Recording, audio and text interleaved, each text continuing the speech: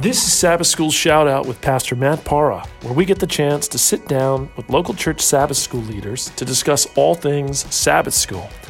I pray that you will realize that you're not alone, and I hope that you'll be inspired to further faithfulness in your walk and work for Him.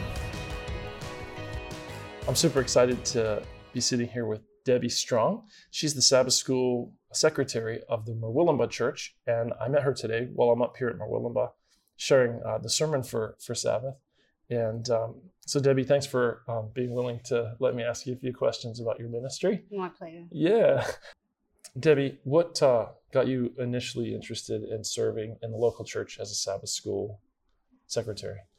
Well, I started with the Sabbath schools as a teacher in that, and particularly the children's Sabbath school. Okay. And I felt that I could do more. And when I was asked to be a Sabbath school secretary, I thought, well, this is a great chance, and also to see how different classes and that work together. And that has also been very instrumental in me sort of getting stronger in the Lord myself. Also, it made me responsible to come to church myself. I had to be here. Yep. Had to be here. It's very easy to stay at home. And we all saw that with the COVID, Yep. We got quite laid back, and yes, it's good to stay at home, just watch the Zoom and that sort of thing. But Yep.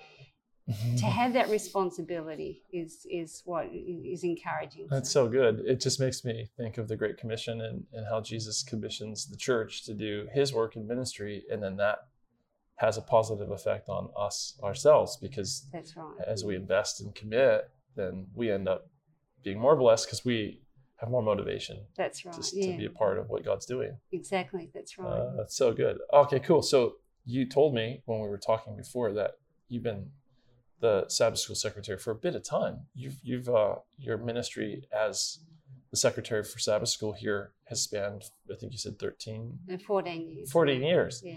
So you're committed. What's kept you doing it for so long?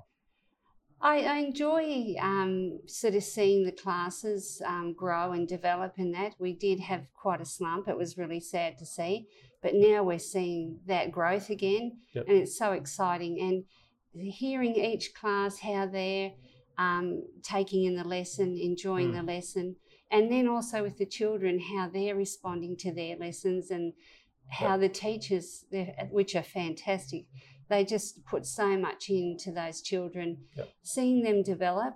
So I've been very blessed to see children that are now adults with their own children, and they're in ministerial works themselves. Now, that's nothing to do with me, but it was a part of that growth that they went through, and it's such a blessing to see that through those many years, where they've come to, and they're still here with their families. Yeah, Sabbath school's packed this morning. It's unreal.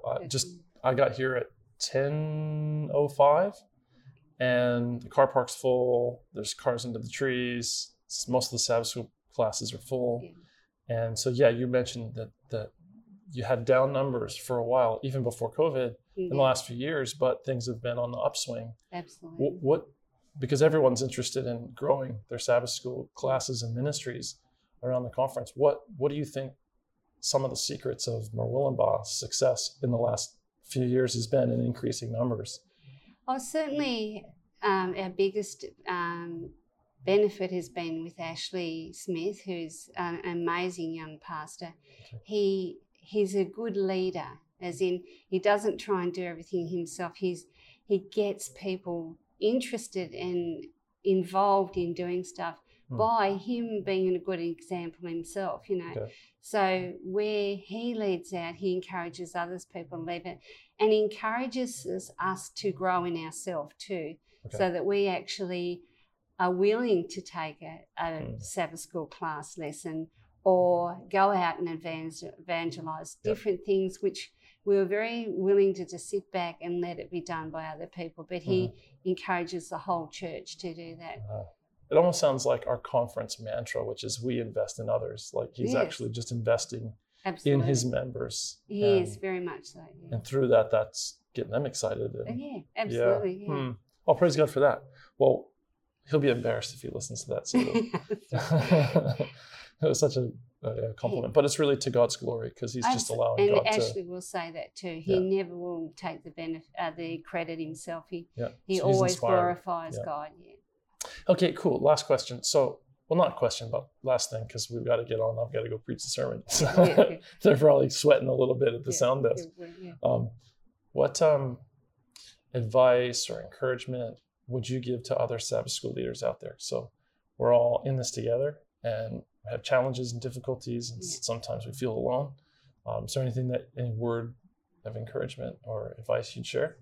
I think keep working with your members, with your people that are with you, and by encouraging each other and having a good bond together, you support each other, and that helps that growth. I guess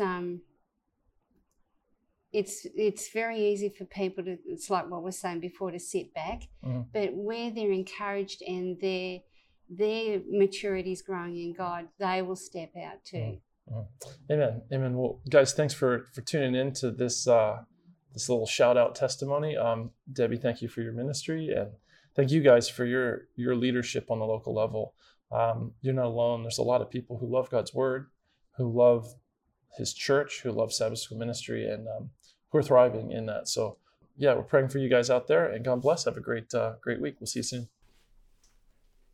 Hey, thanks for listening, everyone. We'll see you next time on Sabbath School Shoutout.